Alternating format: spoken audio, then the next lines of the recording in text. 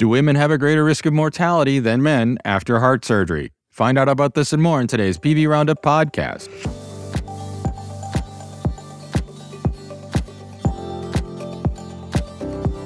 We'd like to hear from you. Are you a doctor, nurse, pharmacist, or other medical professional with a great journey to medicine story?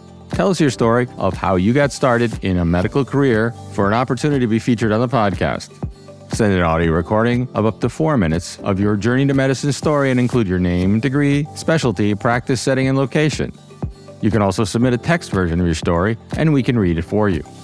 Email your story to us at editorial@pvroundup.com for a chance to be featured on a future episode.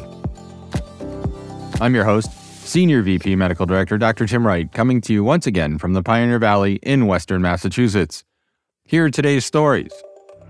From a study published in JAMA Surgery, we learn women remain at significantly higher risk for adverse outcomes following coronary artery bypass grafting or CABG, with no significant improvement over the last decade. The study was a retrospective cohort study at hospitals contributing to the Adult Cardiac Surgery Database of the Society of Thoracic Surgeons and included 1,297,204 patients who underwent primary isolated coronary artery bypass graft from 2011 to 2020. The primary outcome was operative mortality. The secondary outcome was a composite of operative mortality and morbidity, including operative mortality, stroke, kidney failure, reoperation, deep sternal wound infection, prolonged mechanical ventilation, and prolonged hospital stay. The attributable risk, which was the association of female sex with coronary artery bypass graft outcomes, was calculated for the primary and secondary outcomes.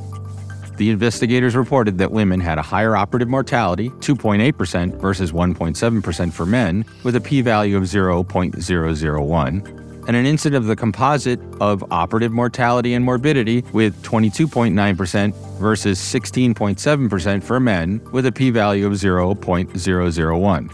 The attributable risk for female sex for operative mortality varied from 1.28 in 2011 to 1.41 in 2020, with no significant change over the study period. The attributable risk for the composite of operative mortality and morbidity was 1.08 in both 2011 and 2020, with no significant change over the study period. The authors concluded from this data that women remain at a significantly higher risk for adverse outcomes following coronary artery bypass grafting, and no significant improvement has been seen over the course of the last decade. Further investigation into the determinants of operative outcomes in women is urgently needed. In our next story, we learn that children and teens in the highest BMI percentile have the highest risk for hypertension. This from a study published in JAMA Network Open. The study that followed more than 800,000 young people for up to 5 years found that even modest elevations in body mass index increased the risk of hypertension.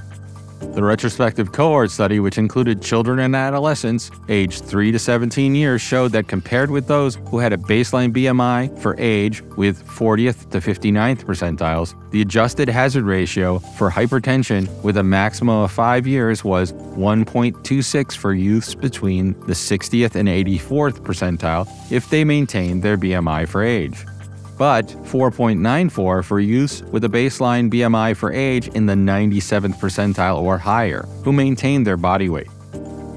With every 1 unit annual increase in the distance to the mean BMI for age, the adjusted hazard ratio increased 1.04. And finally, we learned from the New England Journal of Medicine that bempedoic acid reduces the risk of adverse cardiovascular events in statin-intolerant patients. Among patients with high LDL cholesterol levels who are unable to tolerate statins, bempedoic acid significantly reduces the risk of major adverse cardiovascular events compared with placebo. Results from the randomized CLEAR trial, which included 13,970 patients receiving primary or secondary prevention across 1,250 sites in 32 countries, found that after a mean follow-up of 40.6 months, the incidence of major adverse cardiovascular events was significantly lower with bempedoic acid than with placebo, 11.7% versus 13.3% respectively. The same was true for the incidence of a composite of death from cardiovascular causes, non-fatal stroke, or non-fatal myocardial infarction, non-fatal or fatal myocardial infarction, and coronary revascularization.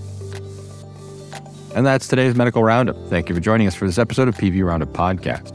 For more stories like these, visit us at PVRoundup.com to subscribe to our weekly newsletters.